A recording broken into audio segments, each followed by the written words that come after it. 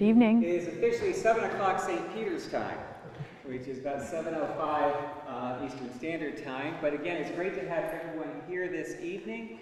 We are excited to have our second of the first Tuesday conversations with Dr. Patricia Markham-Risica, who I know as Patty. Dr. Risica has been invaluable to this congregation over the last 3 years as she has offered her expertise in public health in advising St. Peter's on our protocols to keep everyone safe during the pandemic. And thanks to her assistance and advice, we have had a stellar 3 years without any incidences of outbreak of COVID here at St. Peter's. So that goes to show that she knows what she's talking about, and we've done well. Dr. Risica has a DRPH, a doctorate in public health. She is part of the Brown School of Public Health and also holds a bachelor's degree in nutrition. She is married to another Dr. Risica, also known locally as an ENT, Dr. Bob Risica, and is the mother of the future. Dr. Risica, who on Thursday will be defending her doctorate in chemistry. So I was saying to her, I thought we might have a singing group going here, but the Dr. Risica. But she's the mother of 2 children, and she is going to talk more about how she got to this point. But Patty, welcome, and thank you for being here and presenting this evening. Thanks, Craig. Thank you.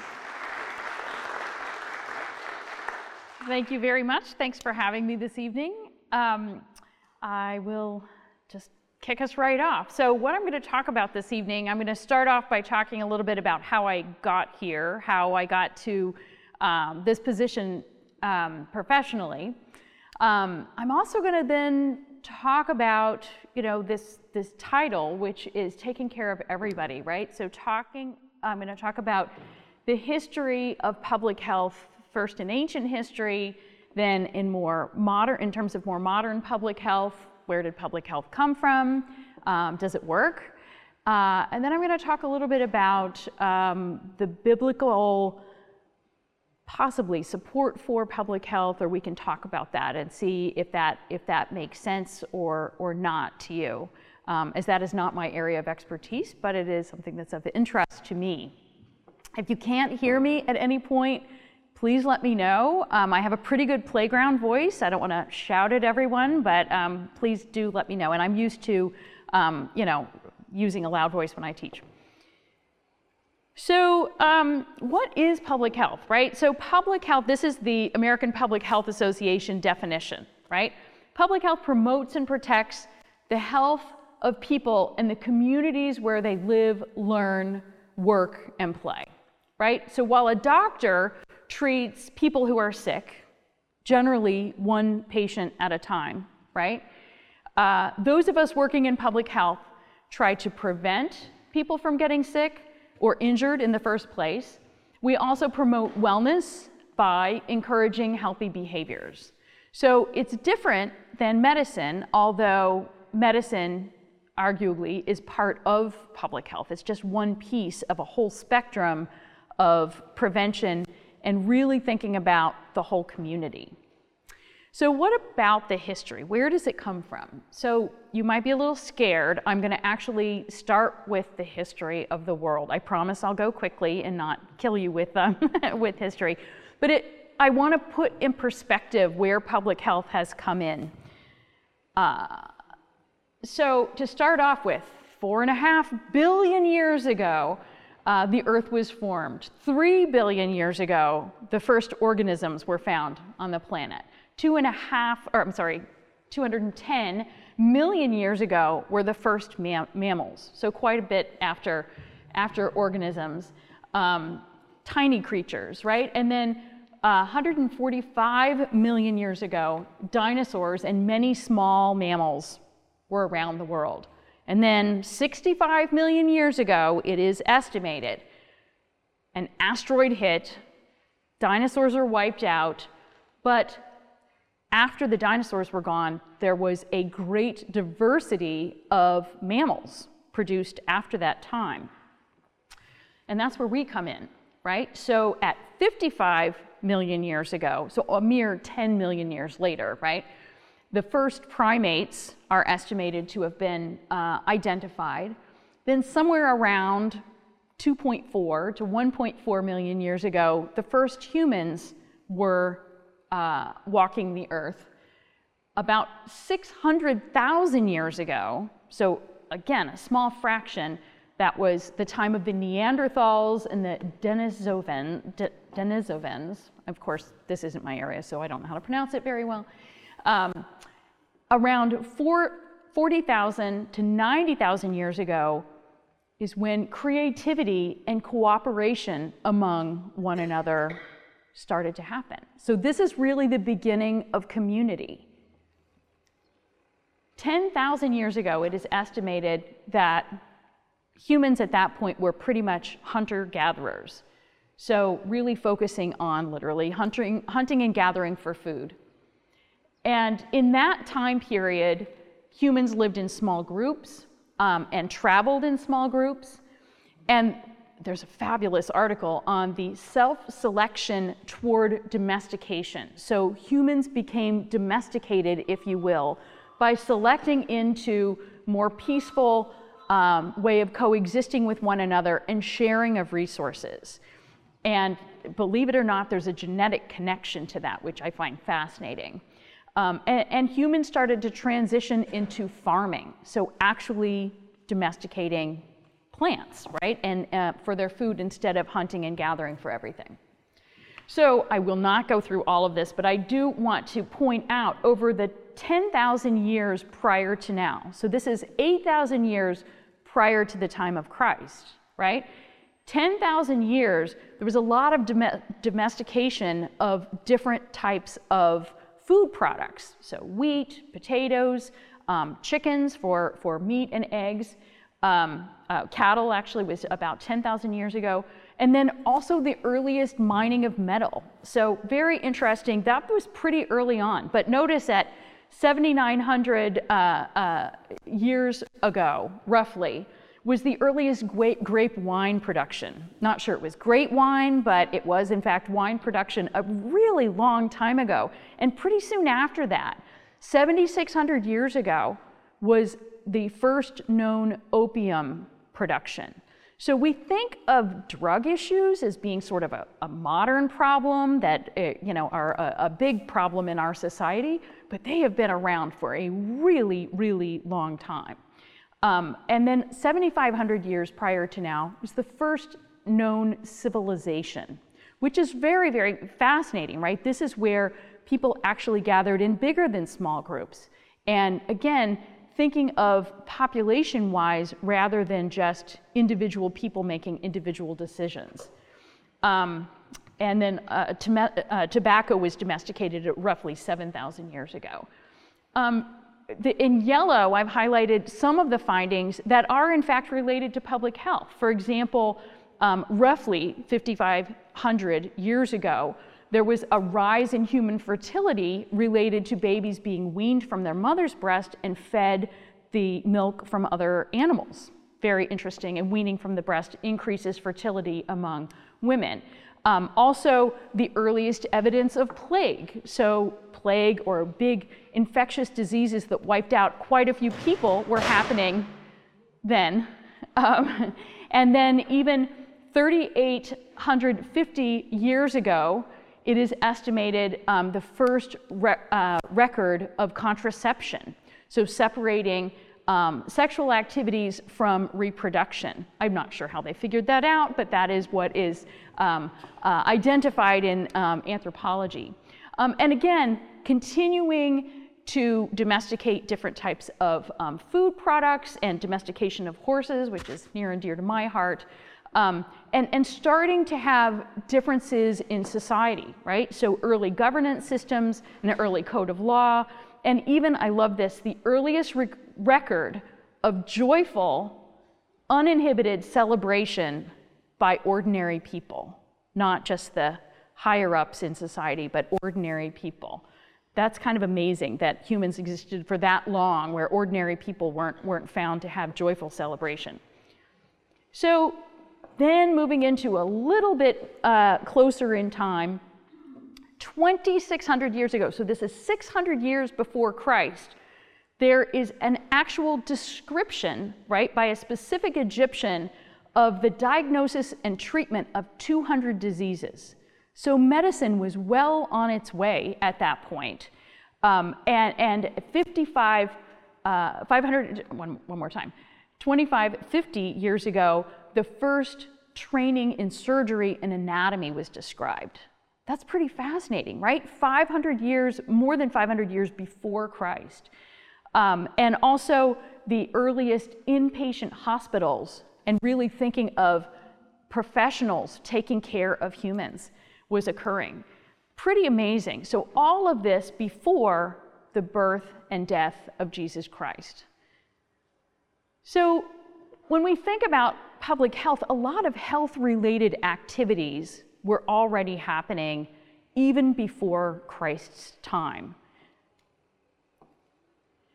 And then around the time of Christ, a little bit before and a little bit after, so just before Christ's time, the Silk Roads were known to be developed, and this is land travel between Europe and Asia.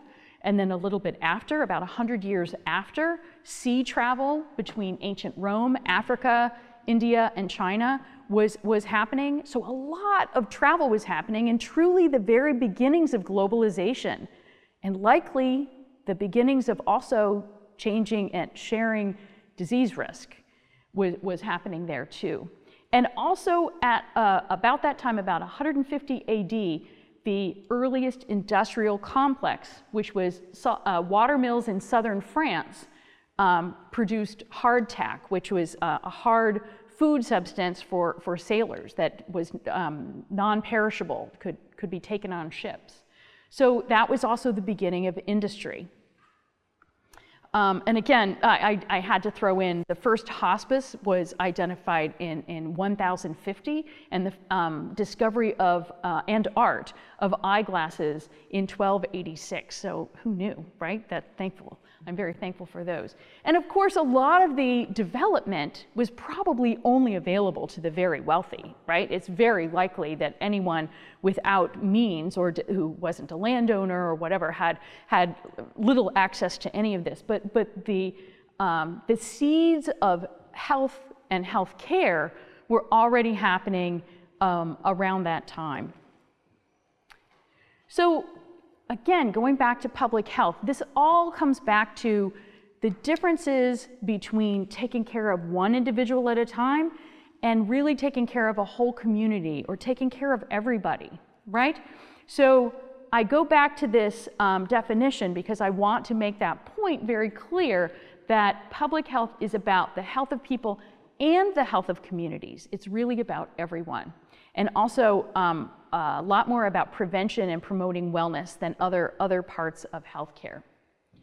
So how does it start? So this is the legend. This is the public health legend that all of us who go to school in public health are taught this legend. I think most of it's true. I can't swear to every detail, but it starts with clean water. And that makes sense, right? That's the beginning of modern public health.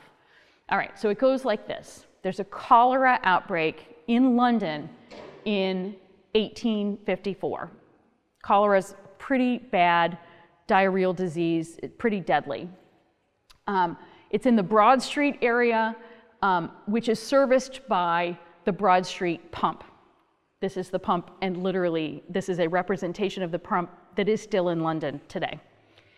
And there's a cesspool nearby. This is not good, right? Well, we think it's not good, but at that time, John Snow is the name of the physician who identified that a cesspool near the water pump might be an issue. And the pump was shut down. Legend has it that John Snow took the handle off the pump, and that removal of the pump was associated with the abatement of the cholera outbreak. In our own Rhode Island Department of Health office building, on the 4th floor, there's a conference room next to the director's office, and in that office is a shadow frame of a pump handle. And everybody who works in that building, who went to school in public health, we all know that that's a representation of John Snow's pump handle. But that's the beginning, right? So clean water is really the origin of public health. And it makes sense. So in the 16th through 19th century, sanitation practices were starting, right? Sorry, this is a little icky, but it is what it is, right? Pail closets, outhouses, and cesspools were starting to be used. But by the 19th through 20th century, it is called the sanitation revolution. Who knew, right? Really big deal. Latrines, personal toilets, and plumbing. Really big deal. So truly moving infectious agents away from water sources and food sources and from infecting people. And then also, of course, since then, we've had water purification systems and the move of garbage to go along with sewage removal. After, or really not even after, during this same time period, the understanding of infectious agents and how they work and how vaccines might be developed as a preventative agent started happening. So this started out with the observation of bacteria very early on. I should have a date next to that, but it was before 910, so literally 910 years AD. Identified smallpox. So this is an infectious agent that was around for a really long time, like 1,000 years, very long time. And on the right, the picture is the picture of a person with smallpox. So this isn't like 1 or 2 spots. This is a really nasty infection. So in 1683, Leeuwenhoek observed bacteria for the first time. 1701, the first inoculation for smallpox happened. So this was a very interesting thing. This is before really an understanding of exactly what they were looking at, exactly what was happening. And it was based on young milkmaids having been exposed to milk, and the milkmaids had beautiful faces without the pox. And others actually had the pox, and so they were able to expose people to some of the to the milk, but also then later identified exposing them to a piece essentially of the infection allowed them to not become infected. So it was before really understanding what that was, right? So the microscope wasn't even invented, right, until 1790. And then in 1796, Edward Jenner develops the process for vaccination for smallpox. So again, the inoculation was happening 95 years before that, but they didn't really know what they were doing. The vaccine was developed after that, and the specifics for the vaccine were developed after that. And then again, all of this is before Louis Pasteur in 1857 developed the germ theory, really, which was saying that bacteria, these little things that we're seeing with this microscope, are in fact responsible for disease transmission. So just fascinating how all of this was happening at the same time. And remember, I said the cholera outbreak happening in London, which was the John Snow moment, right, was 1854. So all of this was happening in the background, and the physician John Snow, kind of put 2 and 2 together. Right after that, there was just a big development boom, right? So it was really kind of one after the other over the next 70 years or so, development of different vaccines. And then you can see way down here in the purple that antibiotics were first developed in 1928.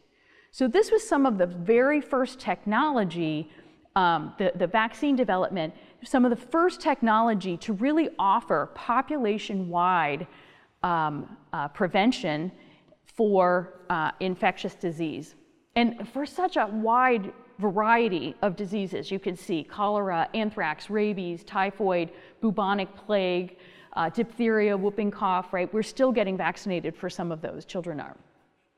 Polio, not till 1952, and measles, not till 1964.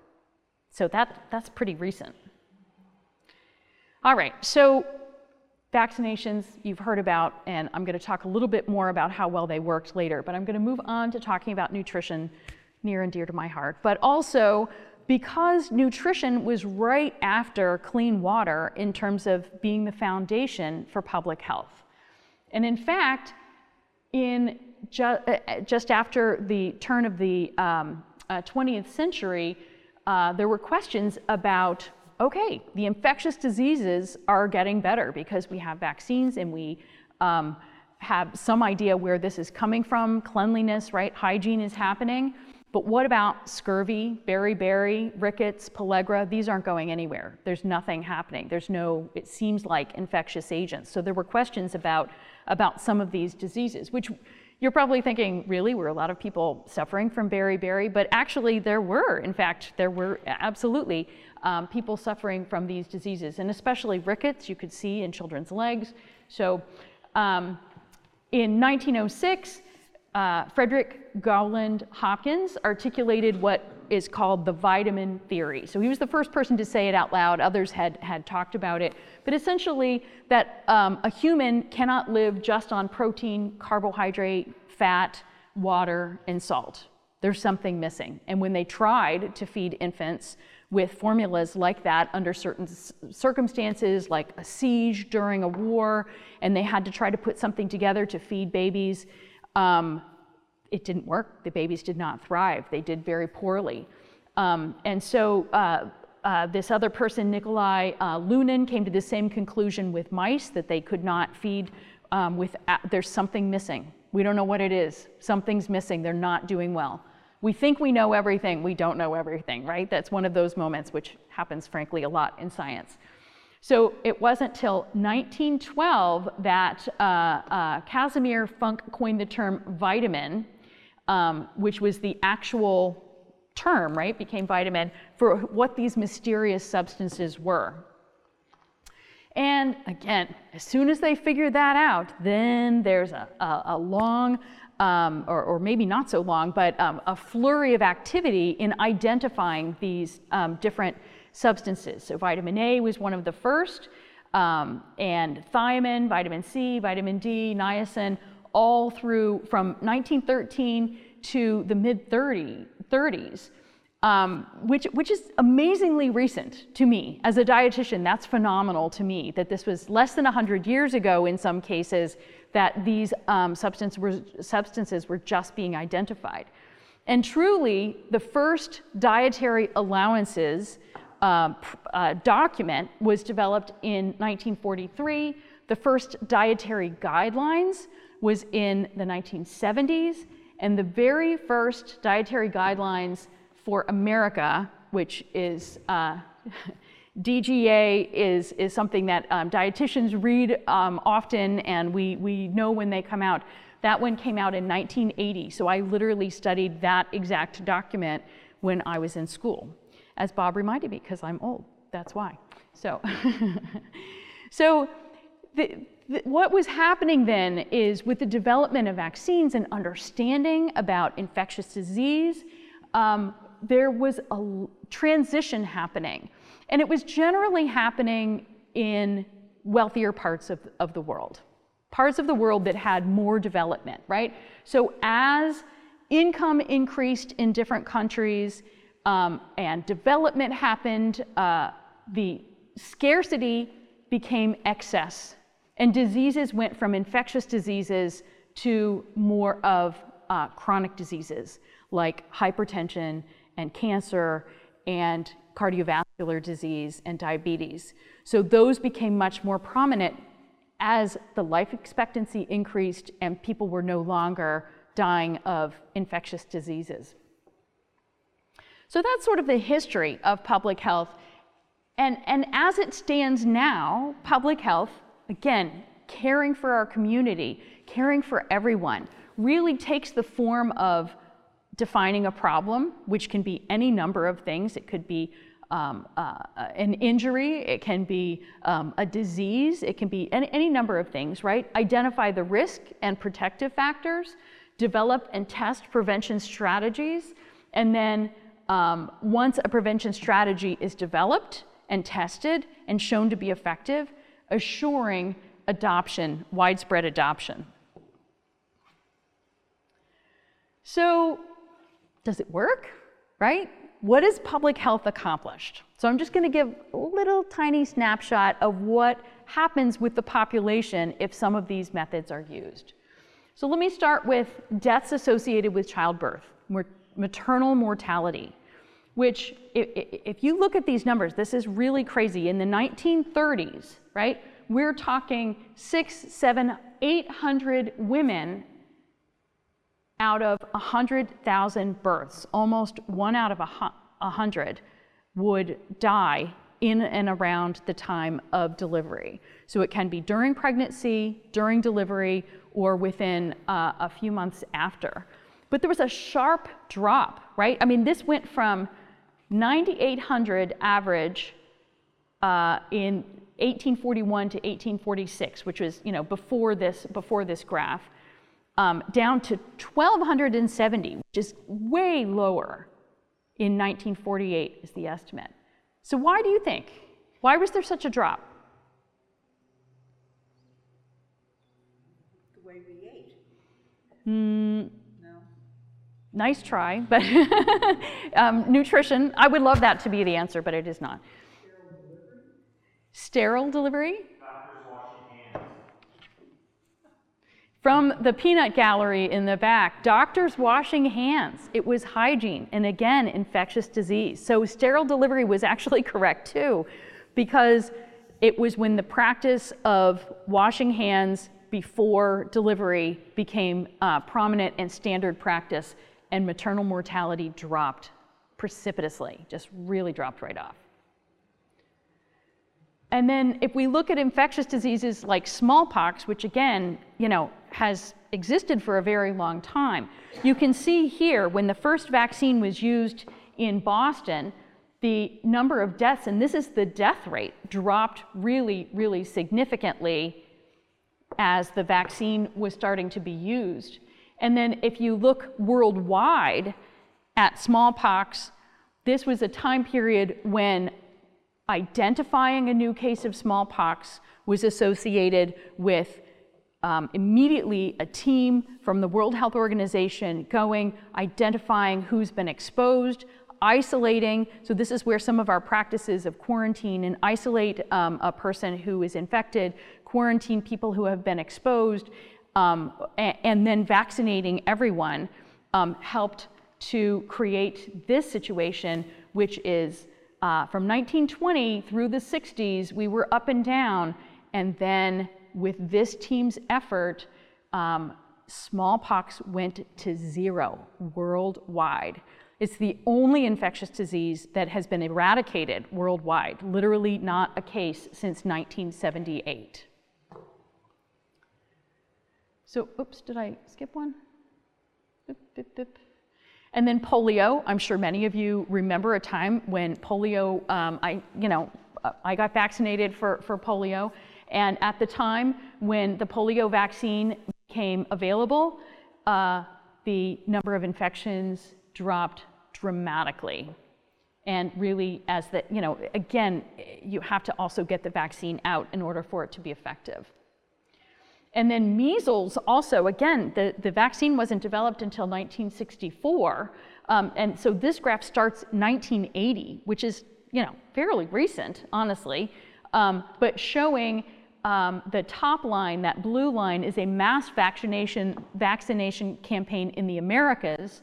And then the other line, the red line, is a different type of vaccine and a vaccination campaign more worldwide. So again, as the vaccination became more readily available around the world, the number of cases dropped dramatically. And then, of course, we have information about COVID. And these lines show differences in death rate. The red line is the death rate And then again, that's from September 25th, 2021 through April 2nd of this year, very recent, shows the death rate for people who are completely not vaccinated.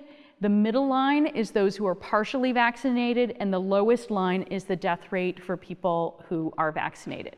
So it seems to work. But what else besides infectious disease? Because I've talked a lot about that. How about car safety, right? This is something that happens at the level of policy telling car makers what they can do with their cars, right? And what has to be done. And there are many different things that have happened. So this graph starts in 1960 and goes through 2020. And you can see the drop in automobile deaths or motor vehicle deaths based on so many different types of policy related to car safety, not just seatbelts, but so many other parts, airbags. And Bob was just telling me today as we were talking about this, that there's a particular kind of facial fracture that he was trained to treat, and he no longer sees it anymore because of airbags. So it's just, pretty much erased, which is amazing. And then we can look at cardiovascular disease deaths, which have decreased over time. This is from, the 50s all the way till 2015. That's a little harder one to pinpoint exactly what was the change, but there were a lot of changes, right, in terms of diet. And I won't say that diet is completely improved. In many ways, diet hasn't necessarily improved, but in some ways, meat consumption is no longer as much saturated fat as before. So there have been some improvements. Is there increased physical activity? Maybe, yes, but also I sit at the desk all day. So there aren't as many people doing physical labor as there used to be. We joked, my grandmother raised 10 children on a farm, and she lived to be 103, honestly, on an occasional Tylenol. She had no health problems. And when I became a dietitian, she said, "So how long would I have lived if I had eaten right?" Ha, ha, ha. I'm like, very funny. Very funny, Grandma. And truly, they raised hogs. They had, they ate all sorts of foods that are unhealthy, but I've never seen a harder working group of people because, of course, you run the farm. Everybody's physically active all the time.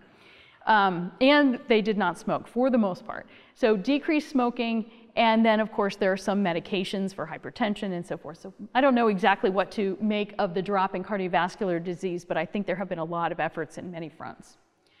And what about smoking? So there was a big increase in smoking from the 20s up into the 60s, and then a drop off. And this happened in the US, in Canada, in the UK, big change. And if you look at the next graph, you really see how that change happened. The per capita cigarette consumption in blue, followed by male lung cancer deaths. Same curve pretty much, but delayed, because of the delay in how that affected cancer death rate. And then even with female lung cancer, because most women were much less likely to smoke, but there was still somewhat of an effect.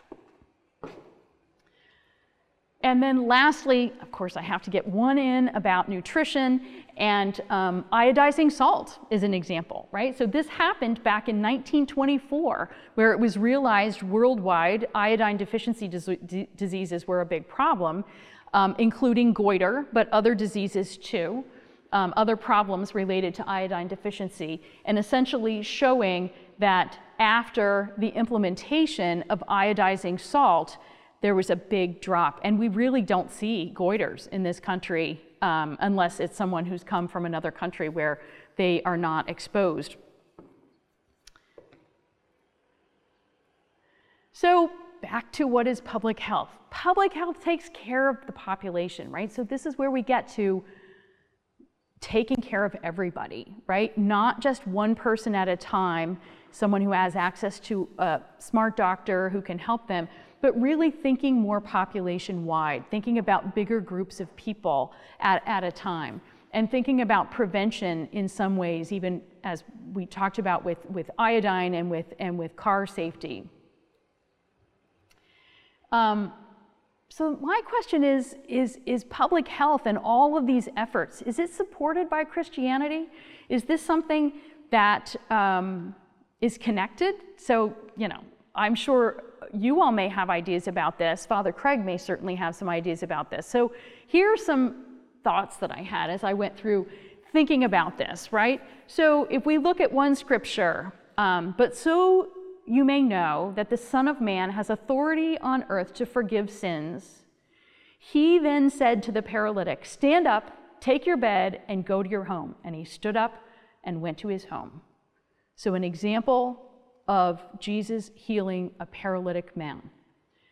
And there are many examples of Jesus healing people in the Bible, right? Is that health? Is that public health? Or is that something else?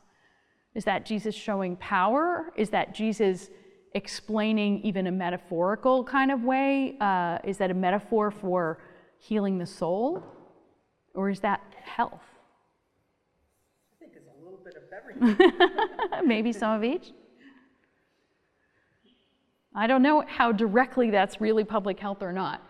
And then, of course, feeding the masses, right? Multiplying the loaves and fishes. I would love to believe that this is nutrition, right? That this is Jesus saying, feed everyone, right? He ordered the crowds to sit down on the grass.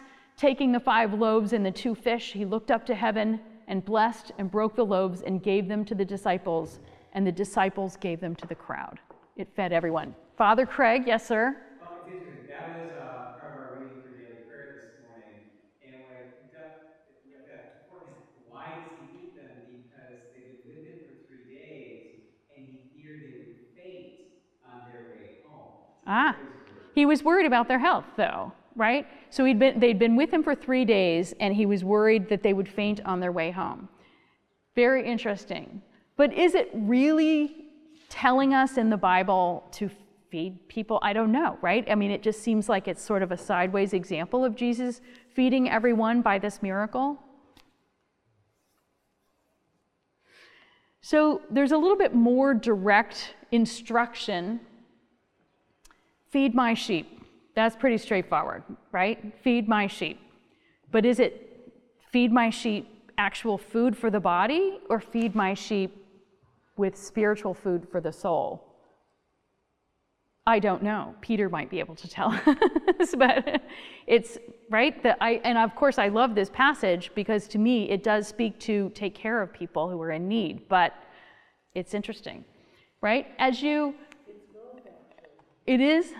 Because if you're feeding their bodies and you're feeding and helping them physically, all right, then that's going to strengthen them, and the connection of care is going to feed the soul. I love that. Right, and I've got to tell you at some point about another study I'm working on where really we're studying Meals on Wheels and how just being there, showing up to provide a meal, just the act of showing up actually helps with health outcomes, not the food itself. If you provide food without the human contact. I love that. So there's even science to back that up, what you're saying, or we're working on it anyway. As you go, proclaim the good news. The kingdom of heaven has come near. The good news, right? Cure the sick, raise the dead, cleanse the lepers, cast out demons. You received without payment, give without payment.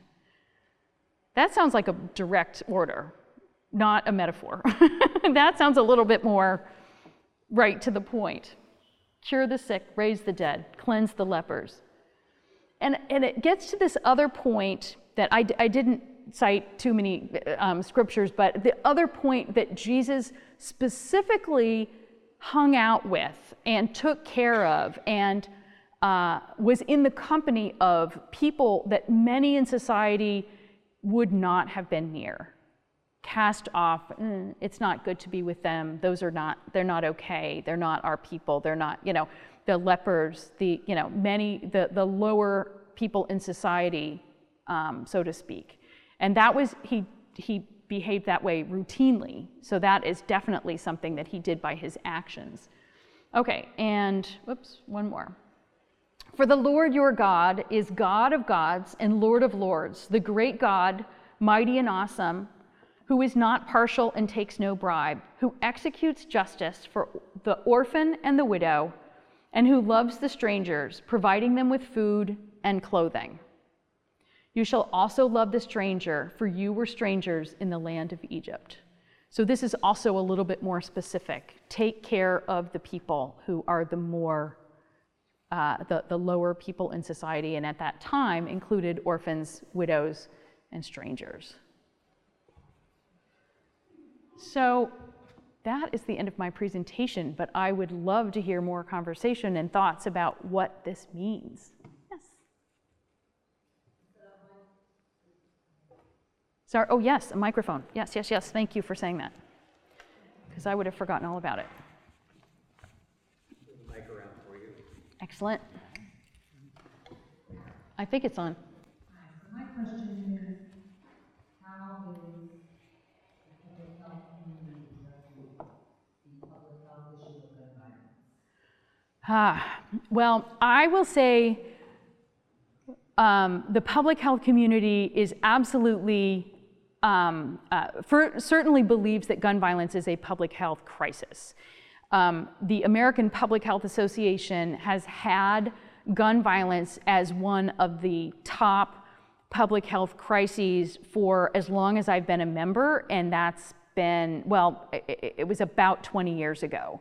And our success in being able to get the attention of lawmakers has actually not been any better, unfortunately, than other folks, other advocates. But absolutely locally as well as nationally, public health leaders are, you know, as concerned about that type of injury as they would be about motor vehicle injury and other kinds of injuries and other kinds of reasons for injury and death. And so, yes, absolutely that is of concern. Unfortunately, it has been very difficult for the advocacy to be successful. Good question, though. Yes, Elizabeth. My grandparents and my father were also farmers, and they, my grandparents did live to a ripe old age. However, as you stated, they were hardworking, but their diets were of natural foods. They ate what was in season. They ate meats, they ate fish, they would have very good variety of foods. So therefore, I believe that if you look back in that era, we may have had, more deaths or people who didn't live as long, probably because we didn't have the medications that we have today. But now, if you look at foods today and all the additives and preservatives, I think that's been a very, deteriorating our health. So I agree with part of what you said, but maybe not the other part. As I mentioned, my father's family had a farm. They ate very well. Everything was fresh because it was grown right out there, or my grandmother canned, everything under the sun. However, foodborne illness was also a very big deal. And before preservatives were around, foodborne illness was definitely a cause of illness and a cause of death. So I don't think that the preservatives themselves are harmful, and they've been around long enough that I think we would have some, I know that there are studies that have looked at that. However, what I think has become detrimental in the food supply is the processing.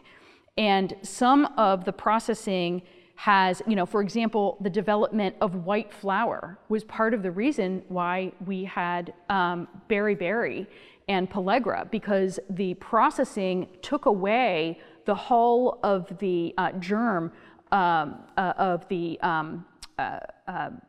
carbohydrates and the starch products. They took away where all the nutrients lived, right? So then we had to have enrichment of the flour supply to add back those nutrients. And that didn't happen until the 20s and 30s when they figured out that that was a big problem. So there's no question, then of course the other piece of it is so many different kinds of sugar and sweeteners and many, many products that really are what we would call nutrient poor, right? They've got lots of carb and protein. They've got very little in the way of vitamins and minerals.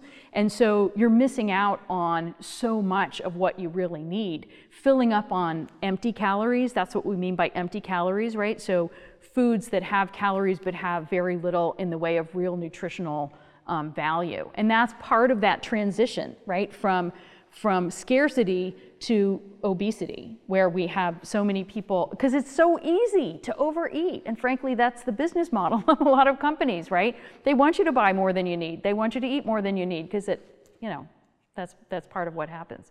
So I agree with that. But there really hasn't been very good research on, or very much at all, that shows any detriment to the preservatives. Thankfully, those aren't too bad. On the other hand, Elizabeth, I completely agree with eating as close to the source as possible, eating in season, if at all possible, both you mentioned. I think that's a really good idea. Sure. Yes. Oh, hey, Fran. So the question is, You can stand, that's okay. the question is, because you're part of public health, you must go to a lot of conferences. I'm wondering if they're forecasting, what they're forecasting for the future as far as viruses and different types of diseases coming up. Well, I did go to 2 conferences. I will tell you, everybody wore a mask inside. I mean, it was like, we are truly the believers in terms of, if I have it, I don't want to give it to somebody. I went to one of the conferences I went to in Baltimore. They reported to us 5 people at some point during the conference tested positive. None of them got it from each other, and no one else got it from them. And that's why, because we all wore our masks and we all, were tried to be really careful. In terms of forecasting, I mean, it's not good. And I will tell you that 10 years ago, in public health circles, 20 years ago, people said a pandemic is coming. I mean, this is going to happen. It's sort of like the earthquake discussion, right? If you live in California, everybody's like, oh, we're overdue, it's not good. And you just get used to hearing that. Everybody just ignores it. Yeah, okay, we're overdue, so what's for dinner? Everybody just ignores that. Well, it's the same in public health infectious disease. A lot of people had said, it's gonna happen. It's gonna be bad. And we're all like, oh, that's scary. So, what are you gonna do? And there have been a lot of, there have been a lot of meetings to talk about, and there was a lot of planning on how you go about dealing with a pandemic if an infectious agent comes out, and really doing games and computer scenarios of how would we, they call it, they game it out, right? Play it out and figure out how it's going to travel and how you're going to stop it. And unfortunately, what they had planned didn't end up getting implemented. It kind of got tossed, and it's difficult because, and I fully admit, it's a really hard thing to tell people you have to stay home, to tell people you have to, not see your family, you can't see your elderly family that's in institutionalized settings. I went through the same thing with my father in that kind of a setting. It's a really awful thing to go through, and it was difficult. I think what really wasn't planned for was the blowback when there was a downturn in the economy, and it just became very difficult. So I think the plans are there, and we have to just think about the reality of implementing that, and reality of how people are going to react, and the reality of getting the message out. I mean, even now, I will say, I know people who test positive and think it's not a big deal and think that they can be around. I'm like, if you're positive, please stay home. Please wear a mask. Please don't go near your elderly family members. It's really still not a good idea, even if they're vaccinated. It's not, risk is lower. It's not zero.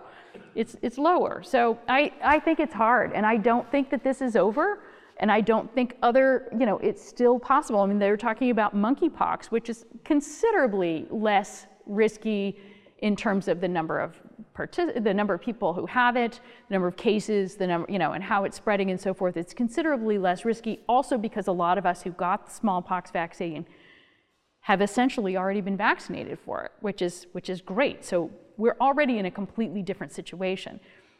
But that won't be the last infectious disease. So how are we going to react to the next one? And are we going to be willing to, do these same things that they did for smallpox, right? Identify, isolate, vaccinate, and so forth. And it's hard. And that's where, honestly, my end of public health, which is more the communications piece, how do you talk to people about it? How do you convince people to behave in a certain way, is more important than, or at least as important than the laboratory work. You talk about the history, and I'm wondering if now there is more crossover of disease from animals to humans. I don't know that. I don't know that for sure. That is not my area, so I couldn't say for sure if that's the case. Do you know, Bob, anything about this? The question is there more crossover from animals to humans now than there was historically? Crowding makes a big difference. Contact makes a big difference, but I haven't seen actual data on that show that it is an increase. Mm-hmm. Yep. Jerry? Ask a follow-up to Fran's question for you. Is it possible for you to compare and contrast how the United States worked with this current pandemic as compared to the influenza pandemic of the last century? There are many similarities. I did not bring data on that I can show you, but also the virus is different. And we've had many new variants in rapid succession. I'm not sure that happened with the flu of 1918, the Spanish flu, or if they even had the technology to really identify the variants that quickly. But it was essentially the same. Find a vaccine and mask everybody. And there was also a lot of pushback of people didn't want to wear masks. And it was not all that different in that way. But of course, the amount of care available if people got very badly sick was also drastically different.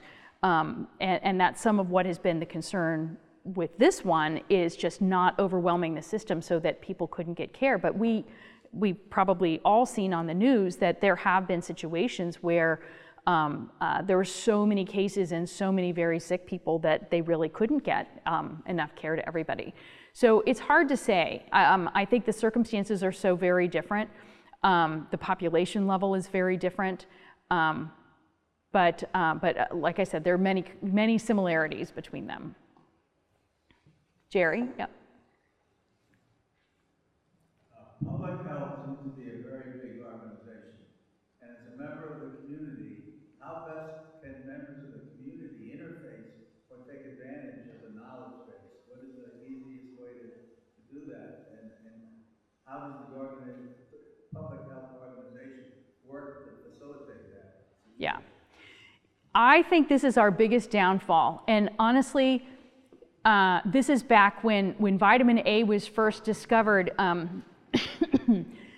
Evie McCollum, who identified it, wrote an article in Red Book magazine to get the information out to women.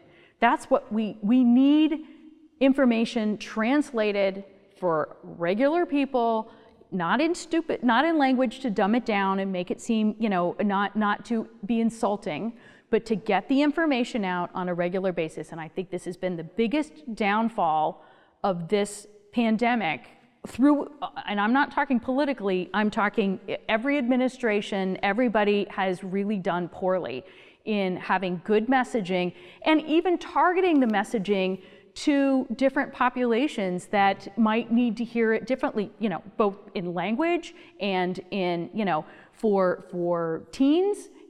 Make, TikTok videos that really tell the story, right? So there are ways to communicate differently to different people, and we have done a terrible job of it. With that said, Rhode Island Department of Health has excellent materials. You may not have seen any of them, but they have great materials, right? Why haven't you seen any of them? The CDC, also excellent, excellent materials, and I am happy to send them to Father Craig to get them out to everybody here. But I will say, you know, that is a huge frustration. That's what I teach. Actually, the class that I teach is design and evaluation of public health interventions. So everything from how do you get people to floss their teeth? How do you get people to, you know, eat fewer hamburgers or whatever the case may be? And it's really identifying what concerns they may have and addressing them, and then getting the information out on a regular basis. But you're totally right, Jerry. They're not readily available, but they should be. And they're, you know, that's just a bad thing that we did. Elizabeth? Yeah. Well, I have two things to question. Number one, we saw where smoking went. When we're talking about public health, we saw where smoking went downhill. But now we're hearing more and more about making it legal to smoke marijuana. Mm-hmm. Why would we even want to do that? Yeah. Okay. First question, marijuana. So it's a good question. It's a really good question. And I am actually working on a project right now regarding marijuana use among pregnant women, because the way people talk about it, it's natural. It's you know, there's nothing wrong with it. Public health messaging has been terrible on that. Just because it's legal and you don't need to be thrown in jail for having some doesn't mean you should necessarily consume it, right? And you're still smoking if you use the smoke version. I mean, there are many other versions of it, right? But many pregnant women don't know it's actually highly toxic to a fetus. So it is really, really dangerous for a pregnant woman to be exposed. And if it's toxic to a fetus, how is it as a secondhand effluent, which I like to run, right? That's my physical activity. When I run in the morning, when it's time for the high school kids to head to school, I'm choking on the way. I'm smelling it like every other car, maybe every car. I mean, it's just a big fog of marijuana on the way to the high school. I'm not kidding. I mean, it's absolutely there. So who's telling the kids what are the health effects of smoking? It's not funny. It's not, you know, it's arguably, it may be very harmful. I don't think it's the gateway drug to other drugs that people talk about. I don't think it's that kind of harmful. But is there toxicity? Where's the public health messaging on that? And I don't think it's very good. I don't think it's really balancing, because the whole idea of making it legal, I personally think was a good idea. Legal, and yet tell people why it may not be a good idea. And in many cases, it's not a good idea. So, you know, there are some good uses of marijuana. Medical marijuana is a real thing. There are different products, you know, CBD, that, you know, there are other products that may be very, very useful. But where's the messaging on that? And I don't think it's very good. Yeah, right. Why put something in your lungs? Right, exactly. Why put something in your lungs? It seems like that would be bad.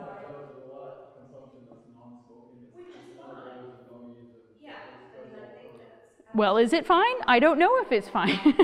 You know? We have time for one more question. Barbara, and yeah. Barbara had her hand up, and it was up a while ago. No, that's okay. I actually had two, but I'll ask one. Okay. So is the research leaning towards that marijuana is not a gateway to stronger drugs? Is that what you're saying? There's very excellent research that it is not a gateway drug. It does not lead to consumption of other things. There's excellent research that is not, if it's harmful in and of itself. Under certain circumstances, it does not lead to using other drugs. That I can be comfortable with. You kind of answered it when you talked about the influenza of 1918. Like, what was different when smallpox was eradicated? Because we're not going to eradicate COVID. It was the economy much smaller, but you kind of answered it. Well, it's also a very different infectious disease, and so it could be isolated. If we had treated COVID when we had 5 cases in this country, if we had treated it like smallpox, it might have been able to be eradicated then. But even then, we have hundreds, thousands of flights coming in a day. How long can we keep it, so the amount of travel right now makes it really, really hard. In 1978, it was a much easier thing to do. But if you can keep whole communities completely isolated from the infection, and then if one person gets it, be right on that and treat it, that's how you're supposed to eradicate an infectious disease. I think the transmissibility was higher in this, and then the travel just made it really difficult. Yep. Patty, thank you so much for Absolutely. this wonderful hour with you, and thank you everyone for being here. And great questions. If you